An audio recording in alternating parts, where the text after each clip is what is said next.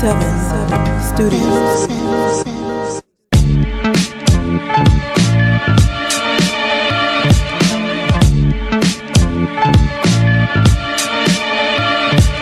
Ain't none of y'all better. Ain't none of y'all better.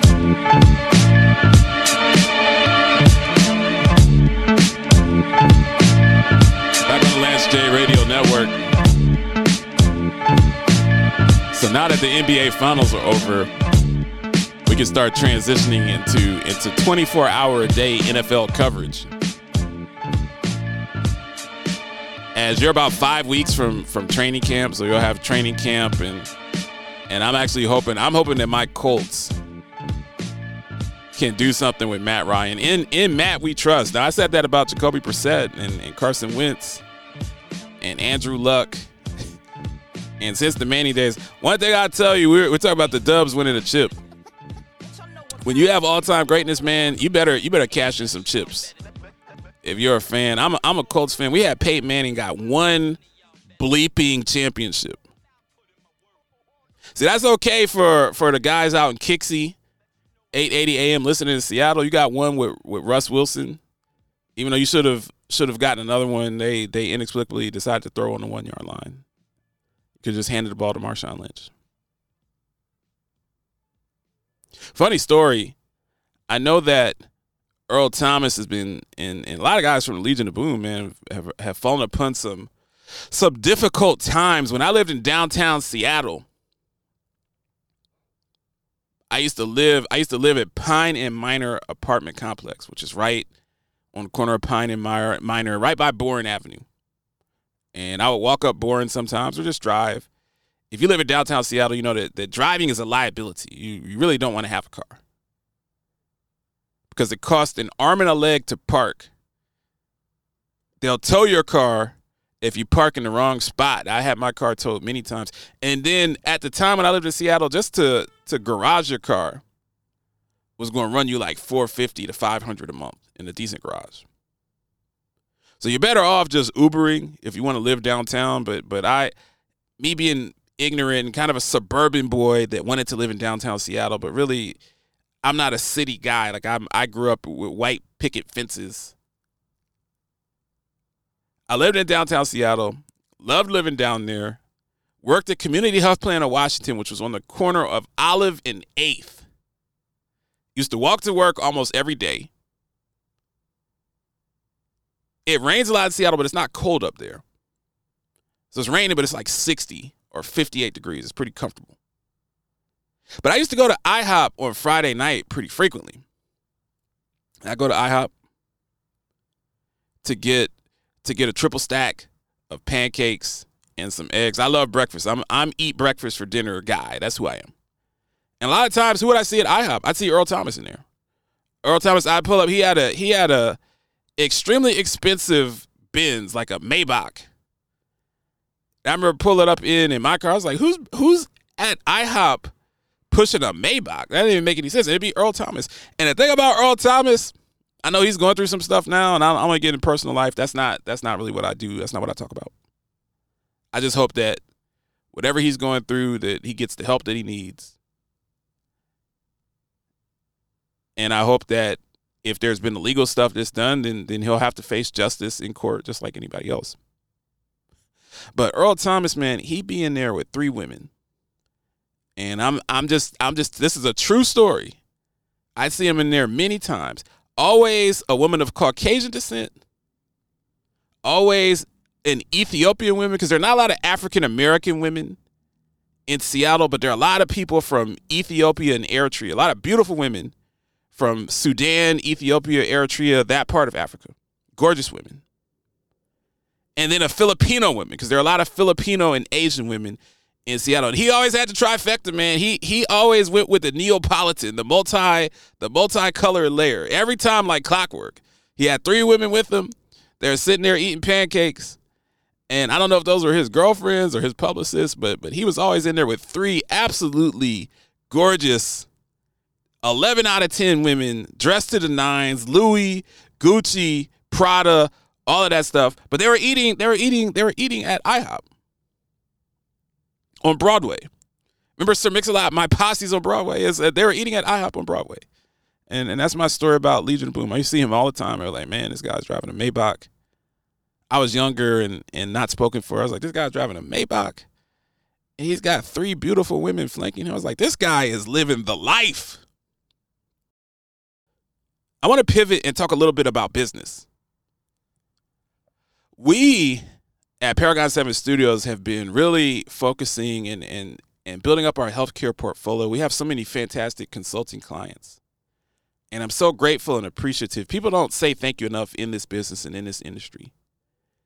And we have so many phenomenal groups that have invested in us, whether it's Four Walls Media, whether it's MedHealth Clinical Solutions, whether it's Episource, who's a fantastic partner and sponsor. We're really going to start doing some more risk adjustment specified content for Episource. Because as we get into the back end of this year, if you're listening to this show and you're a Medicare executive like I am, one of the things that people are getting hammered on is audit protocol. You got OIG and CMS, Centers of Medicare and Medicaid Services for those that aren't in the business, and OIG, Office of the Inspector General. There are a lot of audits coming out.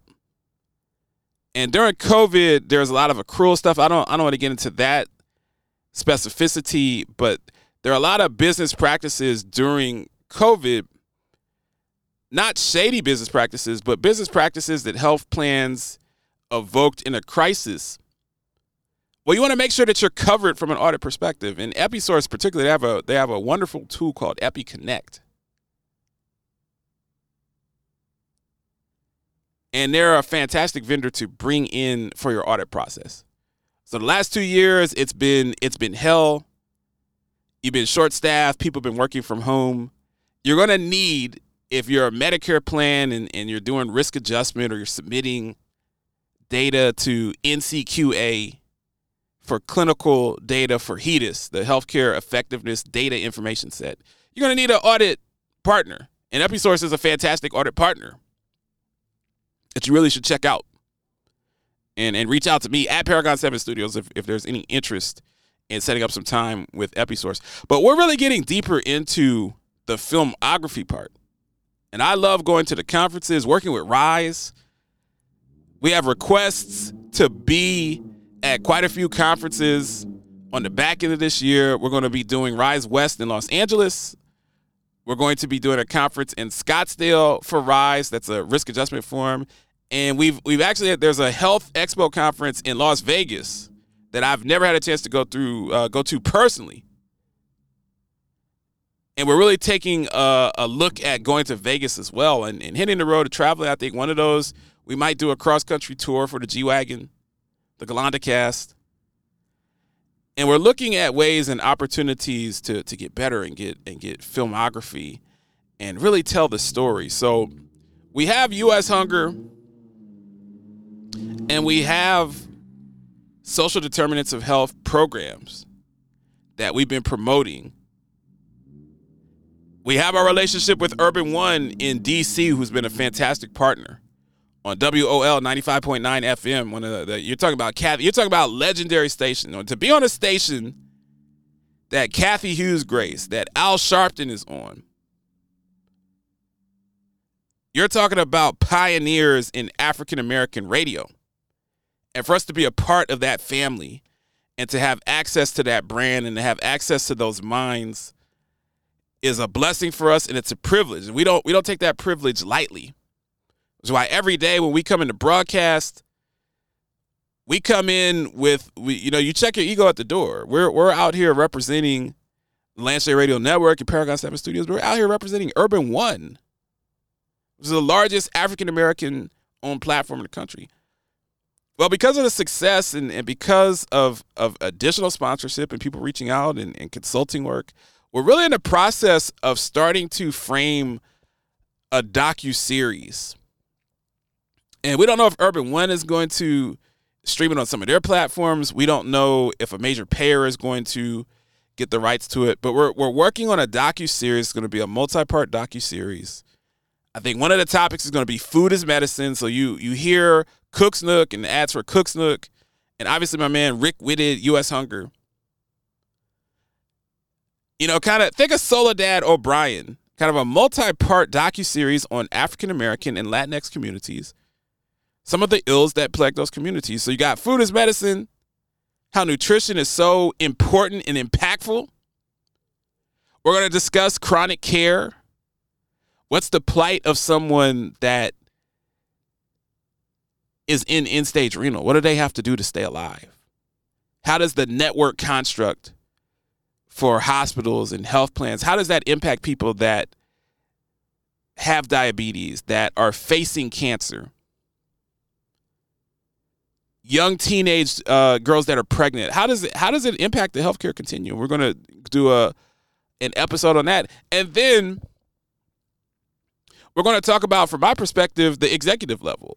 How does it all work from a planning standpoint? What do the executives, what decisions are executives making? Why are there not as many clinics in bad neighborhoods of color, as they are in predominantly Caucasian suburban neighborhoods? Well, that's by design, right? Because the provider groups are contracted by healthcare entities.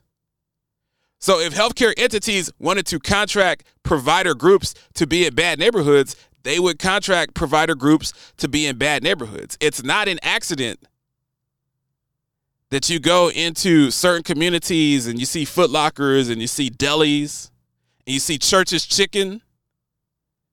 In those neighborhoods, you don't see a lot of cardiologists. You don't see a lot of dentists. You don't see a lot of endocrinologists. But those are the neighborhoods that need it the most. So we're really working on a docuseries. Check us for updates on that, because I'm very excited about really getting a group of people together to tell this story about healthcare in communities of color. And I'm just very excited. Dr. Fabian Garcia, my man, down in Orlando, he's going to be a part of that. We have so many brilliant people that are going to be a part of that. Isaac Palmer, Janelle King, David Meyer, but a lot of CEOs and a lot of people, I can't name and jinx everybody now, but a lot of people are really interested in being a part of this series with Lance J. And hopefully collaborating with Urban One, but there are other groups out there. There's iHeartRadio out there. We have a relationship with Hubbard Radio. We have a relationship with Beasley Media Group. I mean, there are a lot of groups out there that we've worked with, and we're really hoping to use our platform to tell a story and hopefully educate the masses so that we can have better clinical outcomes and really put something together that's entertaining but shows the healthcare continuum, whether it's young people and their needs, all the way up to individuals on Medicare that are in their 60s and 70s. So it's a pleasure to be at that next stage and really looking to doing something that's going to be long-lasting and fantastic and change lives. Live from the Paragon 7 studios, you are listening to the Lance J Radio Network. Paragon